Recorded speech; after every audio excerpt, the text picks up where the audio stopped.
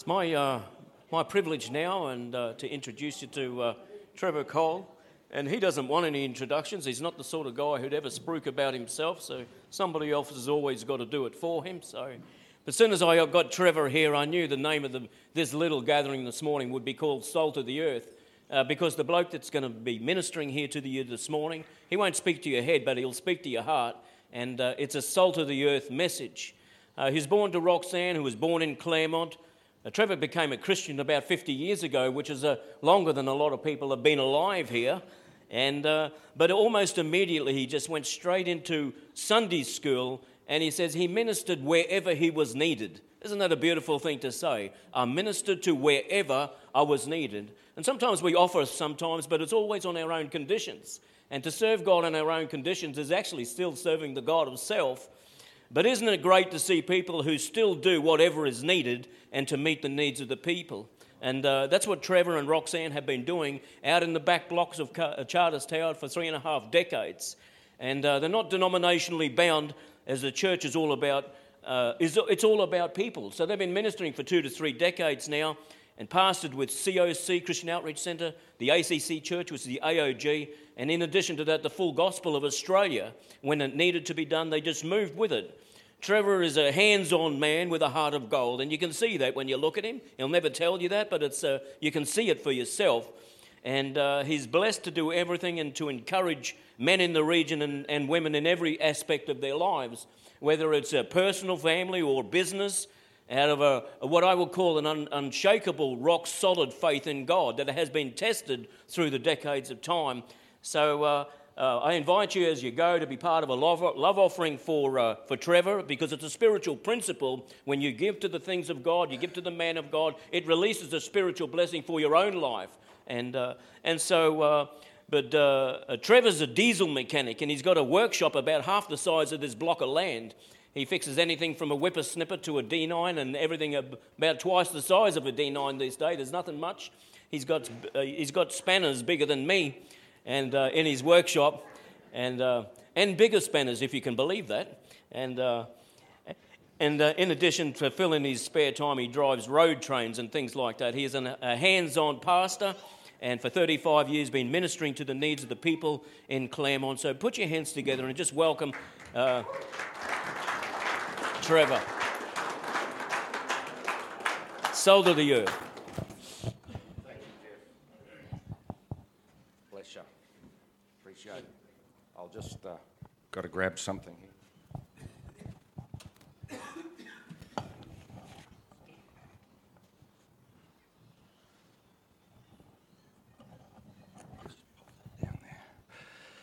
Well, it's so good to see you all.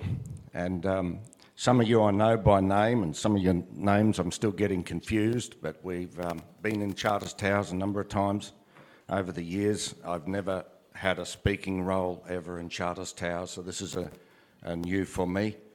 And in this place at least, we just want to honour your pastor, Pastor Jeff, his good wife Julianne, and we also honour his predecessor, Pastor Tom and Margaret, that were here and laid the foundation.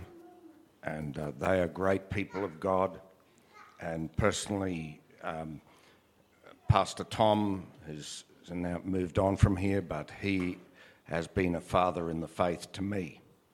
And even when I wasn't going perhaps where I should have been going, he was still a father in the faith and never let me go. I wanted to actually talk about fathers a little bit today, and looking around the group, maybe I should have addressed more grandfathers, because most of us probably are, but nevertheless you're still a father, and many of you will be a husband. I trust no one here is a wife, but you're all husbands. Some people have got gender confusion nowadays, but anyway, I don't intend to go there. I didn't intend to say anything about Israel, but I do intend to say this little much that you possibly already know. That God says in the book of Genesis chapter 12 that those that bless Israel, that bless Abraham and Abraham's seed will be blessed, and those that curse them will be cursed. And then if we go to the New Testament and we go to Matthew 25, we'll find that there are sheep nations and goat nations, and that what happens there is, even though Israel is not perfect, still isn't perfect even in this day, and they still aren't necessarily a completely Christian nation. They are the apple of God's eye, and God chose them. And Jesus was a Jew. And the thing is, it says there in those verses that God will judge the nations of the earth on the basis of how they treated Israel. And he said, as much as you do it to the least of my brethren, you do it unto me. And if you want your nation to be cursed, it's very easy. Just curse Israel. I was pleased the Prime Minister said we stood with Israel. I thought, I didn't know that they would. And I'm pleased when the United States President said, we'll stand with Israel. Because if you don't, the judgment can be quite swift. In 1492, and I didn't intend to talk about this, and I'm going to get off it in a minute. I'll try to get myself off it, Jeff. But in 1492, the Spanish pretty much run the world. There was a Spanish empire, and the Jews had been dispersed and their country had gone. Jesus said, you know, the temple will be torn down and you'll be scattered abroad. And they were scattered to the four winds of the earth. But in 1492, the Spanish run the empire all over Europe and around about. And they were very cruel to the Jewish people that were there. They wouldn't let them own any land. They took everything off them. They incarcerated them into jails. And in 1492, they made the edict that they would have to get out, that they weren't allowed to even be there anymore. They were already in dire straits in that country. And that was what they did to the Jews. But in 1492, they'd taken money from the Jews and given it to a man called Christopher Columbus, who, if you went to the same school that I went to, you would know that he was an explorer, and he discovered, rather by accident, the Americas. And the Americas, I shouldn't really be giving you a history lesson this morning, but I'm in it now, so I might as well finish. The Americas became the fresh haven for the Jews to go to. And America has been a blessed nation. And it's just, if you want to do things that undo your nation, just curse the Jews.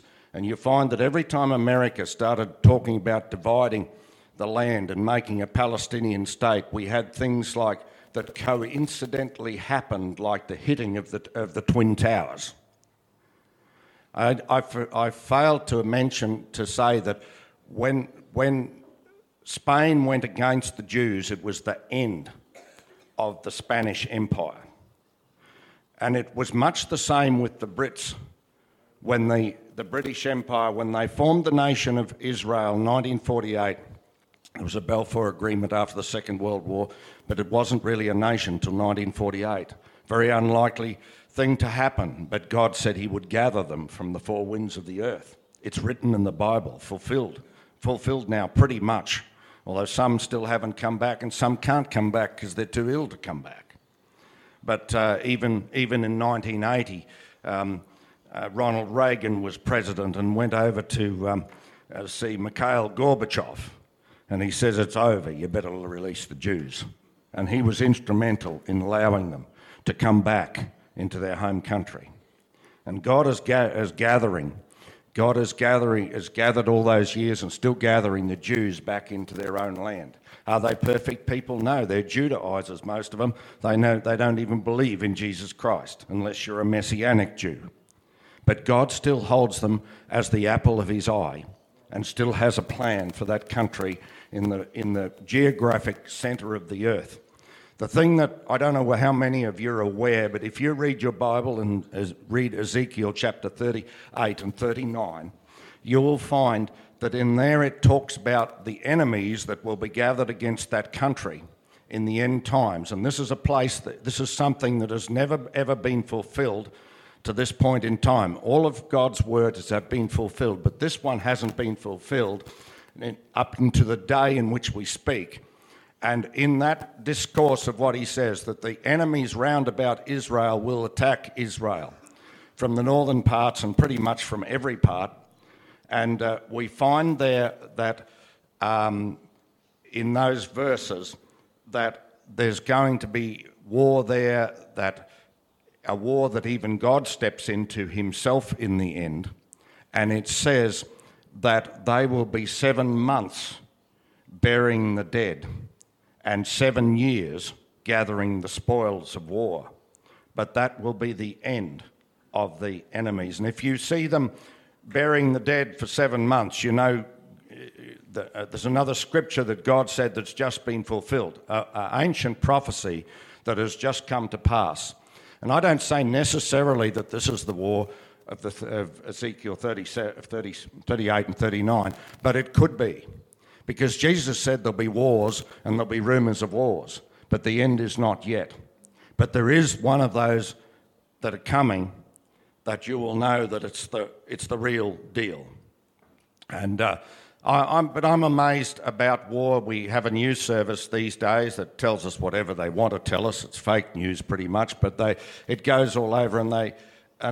But we didn't know. Like the Second World War was a little bit before my time. It was in my parents' time. But you know, there was atrocities and terrible things happened. The Nazis did terrible things. The Third Reich did terrible things back in the Second World War. But do you know this, that in that day, there were still people that were married and given in marriage. There were still people here in Australia where there were still kids born. There was people that used to be in my church that were born 1940, 1943. The war was in full force. And I want to tell you this, that the life goes on. Life still goes on. And Jesus said in the day of his coming, he said this much. He said that in that day, people will be being married and given in marriage. And I like to paraphrase it and say it this way. It's going to be business as usual, right up to the day. Right up to the day. It's business as usual. It's business as usual in whatever your business is. And if you're in Parliament, and Bob, I just want to acknowledge you. Thank you so much for coming this morning.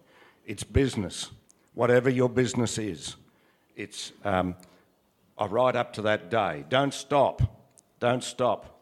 You just keep going, because Jesus said it's business as usual, right up to the day. Don't hold back.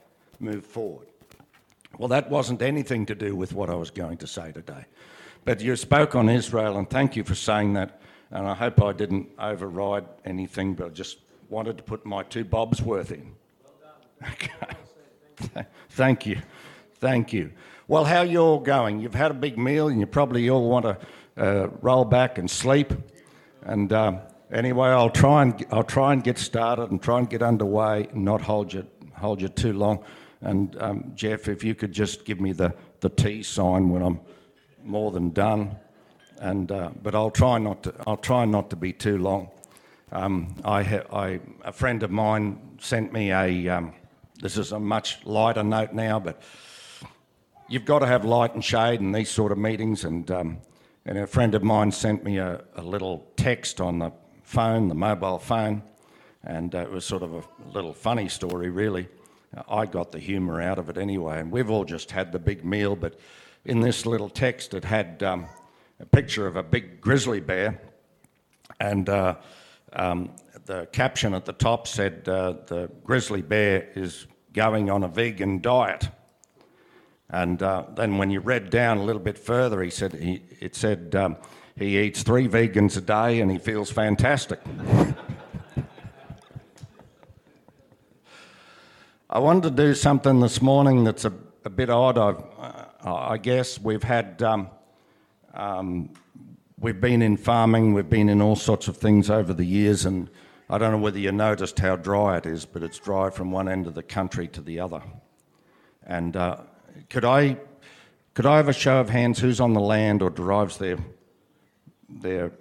income from the land? Is there anyone here? Just one, is that all? We've got a few others. Who else was it over here? Someone on the land? Well, lately, I don't know whether you want it to rain or not, but we can't survive without it. Years ago, they talked about recycling our pee, but I don't really go on that idea much. We need rain in this land, and well, I call them evil prognosticators, are telling us that we're in El Nino and it can't possibly rain, and that's probably like stating the obvious, because I don't think there's one cloud from one side of the country to the other.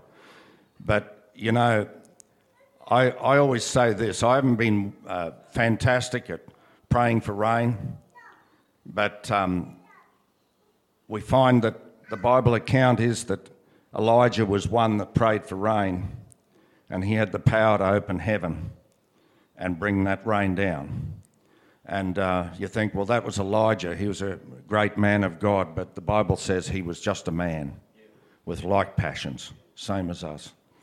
And I don't know whether you'll agree with me, but I'm asking people to take a stand of faith today, because everyone's saying, oh, there's no rain, there's no rain. And that's just reinforcing what already is. But to pray for rain when there is no sign of rain, that's taking a faith stand, that you're believing for something to change and something to happen, and for the earth to bring forth its fruit once more. And I don't know, maybe not all of you are in position you're able to stand, or maybe you don't want to stand, but I want you as an act of faith to just stand up in your chairs where you are this morning, because we're going to pray for rain along this nation and on this land. And we need a spiritual rain, but we need the natural rain too, for the earth to bring forth. And Heavenly Father, we thank you right now for your love and your grace, and for the pouring out of the rain. You said you pour it out on the just and also the unjust. And we pray for the fruit of the land to come forth. And we pray for prosperity in our land, and the blessing from on high to be on the rain and on the land. We pray for the soaking rain, and we pray for the fast rain that fills the catchments and the dams, and that there be food in the house. And we thank you that you turn around things, for our good. We pray it in Jesus' precious name. Amen. You may take a seat. Right. Well, that's just the formalities of getting started. And I've probably got a bit to say. Well, you normally get in a gathering like this, and it's customary to kind of give your testimony or your life story, and all of us have a life story, all of us have a journey, and mine's probably not much different to anybody else's. It's I think every life, some rain falls, some hard places come, and there's some good places and some blessed places, and we've got that. Everyone has the story, and we probably have our own journey made out, but God has a journey for us that's sometimes different to what we expected and what we thought we were going to do. Sometimes we don't decide what we're going to be, but we discover what God has for us and what our purpose was in life. And so that's so anyway, I thought I'd try and initially I thought I'd try and write some sort of a testimony, and somehow it just didn't seem to be. I will refer to some things, but it just didn't seem to be what was on for today. So I thought you might be interested in my opening remark, though. When I tried to write it, I got the first line, and the first line was that I was born at a young age, and that's as far as I got. But anyway, and we probably all say the same thing, but that was the best line of the whole deal. But today I wanted to really talk to the fathers, and I'm a father, and so are you, many of you, and that's just awesome, of course. And the Bible says that in the last days He'd turn the hearts of the fathers to the children, and the children to their fathers. There's lots of dads around in this world today, but there's not many fathers. There's not many who could be called real fathers. And anyway, so I already said I'm not going to refer a lot to my own testimony. I got plenty of it. I've been walking with God for 48 years. I haven't always walked perfectly, but I got plenty. I still don't, but I've got plenty to say. I really have got plenty that I can share with you. But I wanted to talk about fathers. And what I wanted to refer to today was I wanted to give you a couple of little extracts out of a book that I bought just recently. I'll just grab it.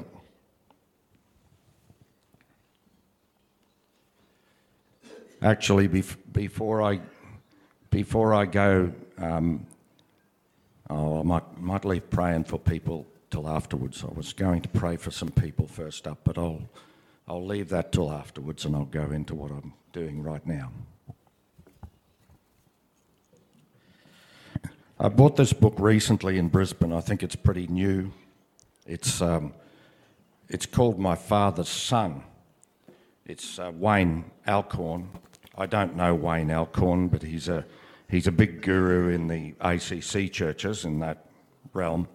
The thing that I bought it for that moved me was that I knew his father. I knew his father quite well. His father had prayed for me, and there's something about the generations that come down from father to son, and so this is called My Father's Son. So I'm just going to read a few pages of his story about his father. I've got not enough fingers, hold on.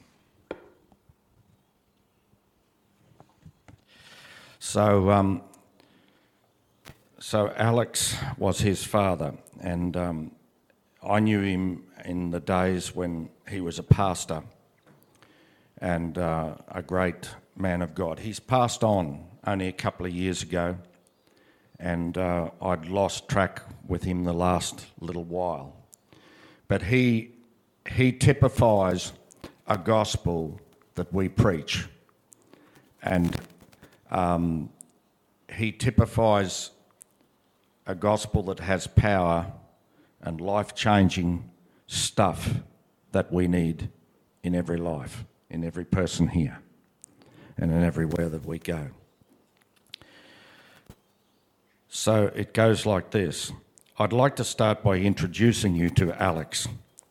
Over the years, Alex had gained a reputation as the town drunk, well known for going on a bender and raising the roof in his hometown in outback Queensland. At the age of 24, he found himself sitting in a place that had become all too familiar, a cell at the local jail. As Alex sat on a filthy bunk bed, he began a confronting conversation with himself. I've become a person I never wanted to be, he said, as he thought about his life and what he saw as a hopeless future. Alex also wondered what his father had thought of him. He didn't know, because he had never been told. And he was certainly never told he was loved, valued, or respected. Where were the dreams, the hopes and the dreams of life Alex had imagined as a young boy? He began smoking when he was 12 years old and drinking alcohol at 14. When he was 19, his father died, and by the time he was 20, Alex was a chain-smoking alcoholic. His situation continued to deteriorate, in and out of work, always in some kind of trouble, and often in that jail. He remembered one thing his dad once said: the worst thing a man can be is a liar, a drunkard, and a thief. And Alex thought to himself, well, my whole life is made up of these things, the three things his father told him he shouldn't be. No one person in this entire town cares if I live or die, he concluded. In that moment, Alex began to plan how he would take his life. He gave it more thought than he had given anything in years. Having sobered up, he was released the next morning and returned to work. But all through the day, he could think about just one thing: what was the best way to end his life? Alex lived in shared accommodation with a friend who owned a gun. That night he decided that he would take the gun and use it on himself. Even sober, it seemed the quickest way to end his misery. Alex went looking for the gun, but it wasn't there. He would find out later that it had been lent to a cousin who had gone on a hunting trip and wasn't expected back for a few days. Alex was frustrated. And a couple of nights later, he was back downtown again drinking with his mates.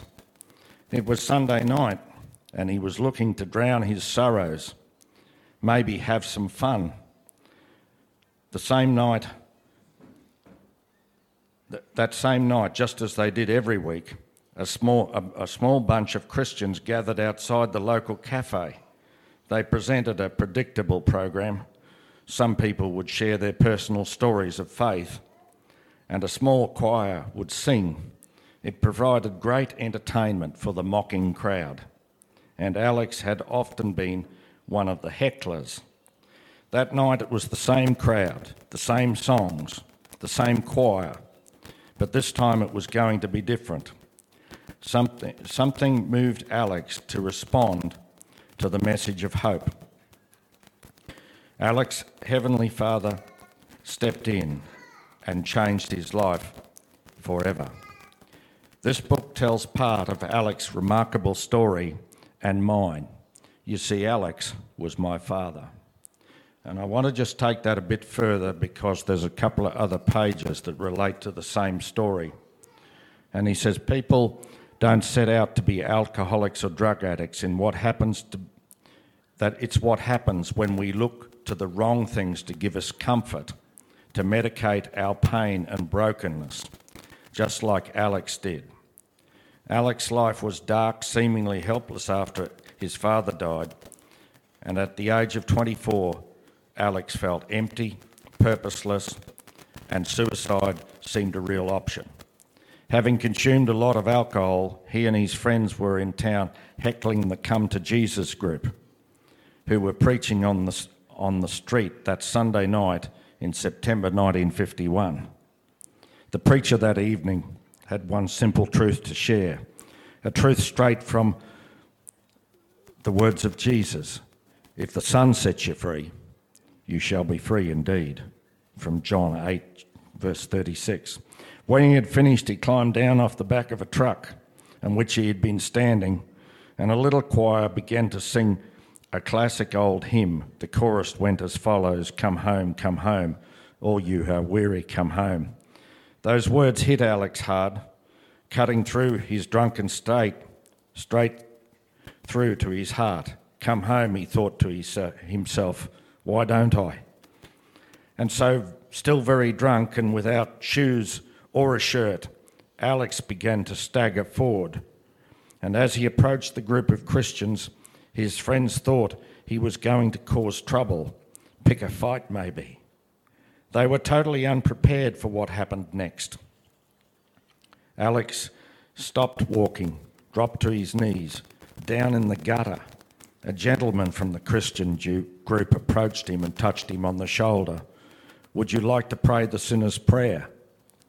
Alex didn't know what that was, but he did know he wanted to say something to God. I don't even know if you are real up there, he said, looking up into the night sky. But if you are, just do one thing. Help me get up sober, and I'll believe you for the rest of my life. And he did. He got up sober. The local police sergeant was so excited that Alex Alcorn had found religion that he went up to him and hugged him and thanked him for making such a wonderful decision. I suspect that he was always hoping he'd have a little bit less work to do. As a result of that simple prayer, Alex Alcorn became a new man, living proof of what the Apostle Paul wrote in 2 Corinthians 5:17. Therefore, if any man be in Christ, he is a new creature. old things have passed away, and all things have become new. But the pain and the dysfunction did not go away immediately. It never does. How many of you know we don't come out perfect, but God's still working with us? It goes on here to say that we are forgiven of our past in an instant, and the challenge remains to live out our faith daily. We learn that this is possible because the Holy Spirit helps us to navigate an exciting new life. When Alex stood up on Sunday night, he began a journey walking with the Lord, which continued for the next 70 years. He discovered the Father's heart. And I want to just give one final section to this story. God will take you the way you are, but he won't leave you the way you are. He leads us on a journey that will heal our hearts and help us heal others. Forgiveness is our Father's signature. It's his signature move. It's the first step he takes with us as we walk with him. On a beautiful sunny Brisbane morning, I chatted with my dad over a cup of tea. I listened as he told me what happened after he gave his life to Jesus. And this is what he said. After I kneeled in the gutter and gave my life to Jesus, I began a journey walking with the Lord that continued for the next 70 years. Few thought my decision would last. After all, I was drunk at the time. My life was a mess, and it showed. And when I was saved, I was the talk of the town. But there were a number of speed bumps along the way. A short time later, I went to work for a pest exterminator in Barcaldine in outback Queensland. This was where the Holy Spirit spoke to me about going to Bible college. The very thought of it frightened the daylights out of me. So like Jonah, I ran away from the thought. Then one day I was walking past a hotel. I felt tempted to go in and have a beer. My instant reply was, "You know I don't drink."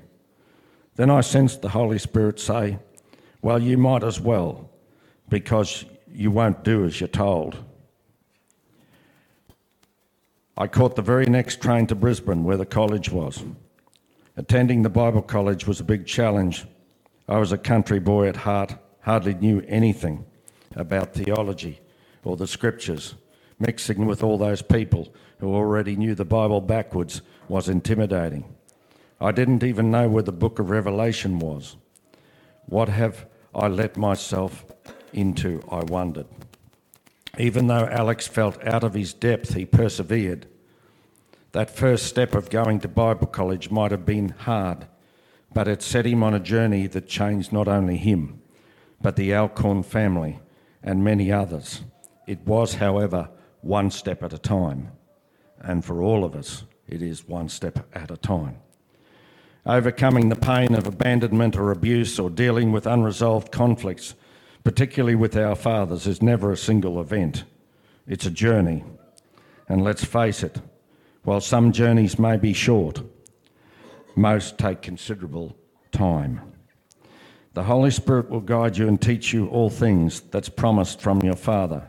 But the Advocate, the Holy Spirit, whom the Father will send in my name, he will teach you all things and remind you of everything I have said to you.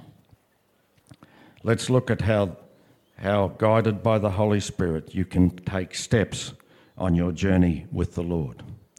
And my life too has been a journey step by step, a place of more overcoming with the help of the Lord at my side than it has been the Lord delivering me out of the conflicts and the things that have happened. And so it goes on. But I read that story because that's the old-fashioned gospel. That's the old-fashioned gospel message that can change your life forever and give you a home in heaven. And it's not to be put down. If you will accept Jesus Christ into your life, and I'm sure many of you and perhaps most of you already have, it's a change in an instant from darkness to daylight. It's a change. You'll get translated. That part is instant.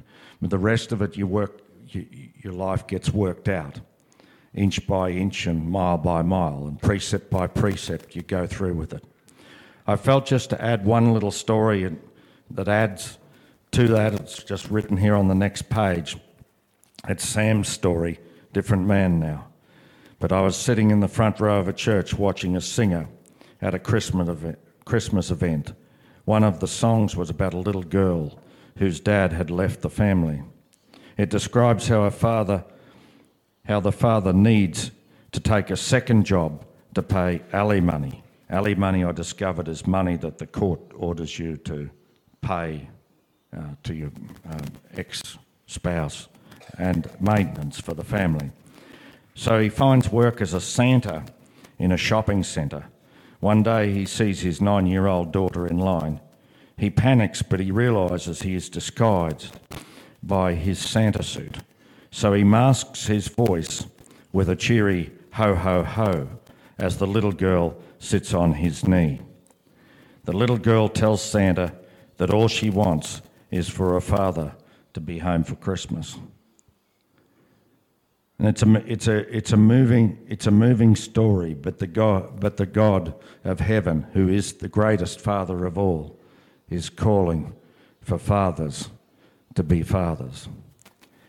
And of course, this man's story, it's changed his generation. His generation has changed, and his children. His father was changed from that one decision where he dropped to his knees in a drunken state, and God changed everything else. And so he's spent his life reaching youth in this country, nationwide.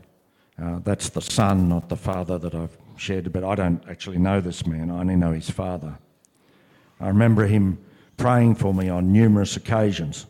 And as a minister, sometimes you don't feel real good on Monday, and you've given everything you got on Sunday. And one Monday I was there with him having a cup of tea, and he was reading the paper, back when we used to get papers in those days.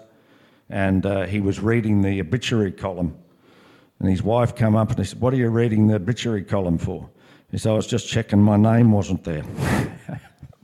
And he was quite a humorous kind of a man. I remember him saying one day about how he preached, and he was on a platform, but there was a little gate sort of behind the platform, but he stepped back a few paces and all of a sudden he was gone. He just missed. He went flat on his back and was out of the picture. But anyway, that is the story that so parallels in some ways my story. I didn't have the alcoholic part. We all have our own demons to fight. But I was a farmer, and I only ever wanted to be a farmer. I remember being a young man, probably in my teens or my early 20s, and feeling that the Lord would have me to go to Bible college. And I still remember the paddock I was ploughing in at the time. I still remember the tractor I was driving, and I had such a love for farming, I managed to talk myself out of it. But 20 years later, about 20 years later, it would have been, I was in Bible college. And I ran away from it in those days. I certainly didn't want to do it. Being a preacher or a teacher wasn't on my bucket list of things. But God has a journey. God has a journey for us, and it's not always what we think. And so I ended up pretty much going broke with the aid of the drought and other things, and bank foreclosing, not completely. I wasn't declared bankrupt, but had to go out of it. And my father managed to stay there, and it was quite a story. We went to Roma for a time, and I became a taxi driver for a short time. Wasn't my thing, but you have to do what you have to do. At that stage I had 4 children, or I had 3 and became 4 while I was there.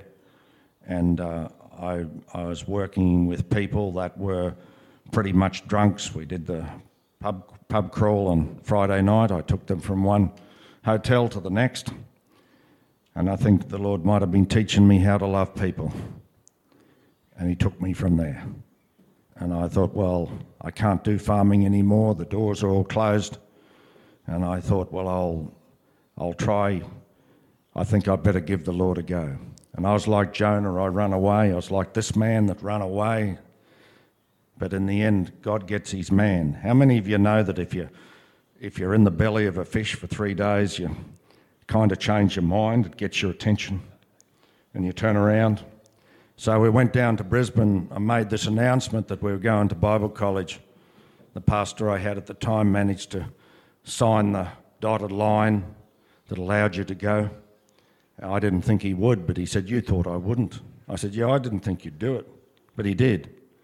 And so we went down there, and we couldn't go easily. You know, we've been through knocks and bumps. We've known what it's like to be financially short more times than not.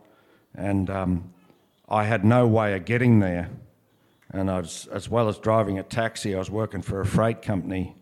And the good man that owned the freight company said, "How are you going to get down there?" I said, "I have no idea." I remember I told my wife at one stage, "I think I've got enough finances to get to Campbell's Hill." Campbell's Hill's about 2k out of Roma. It's where the Surat turnoff is, if you know that part of the country. And I said, "I think I've got enough money to get to Campbell's Hill." Anyway, this man that I worked for said, how are you going to get there? I said, "I've got no idea." And he said, "I'll give you my truck." And he filled it with fuel. He said, "All you got to do is put fuel in it and leave fuel in it when it comes back." And he gave me a truck. And that's how I got to Brisbane. And so when I got there, I didn't have enough money to pay my college fees. So they called me into the office and they said, "What are you going to do?" I said, "I'm just faithing it through." But even though it's a faith organisation, they weren't willing to go on that. And they said, "You'll have to have a job." And I said, "I know I'll have to have a job." And they said, "Well, you're going to vacuum the church." So it was only about half an acre, but they had me vacuuming. And that started there. One stage I was driving for Peter's Ice Creams at night in a truck. And you name it, I've almost done it. And it's just out there. But God has provided. And we're still not financially in a great way. We're like many of you. We live from week to week. But God has always provided, and he's actually blessed me with a wonderful family. He's actually blessed me with a family that have come to Christ, and it's been a wonderful, wonderful journey. And we're talking about going on and things being business as usual. I've not only a grandfather, but I'm about to become a great-grandfather in this next year. And 2 at once. And so that's sort of, that's putting the pressure on. That's really putting the pressure on. And it's making me feel old, but we have been so blessed. We've just been so blessed. And but I wanted to just share that about fathers, about men being fathers and being there for your children, and how one decision, doing what you can do, can change generations.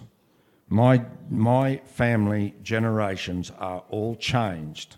They're not all walking with the Lord as I would like them to be, but they are all changed because of the decision that I made back there. And I remember when I was 18 years old, I just come to the end of myself. There's no meaningless details in the Bible.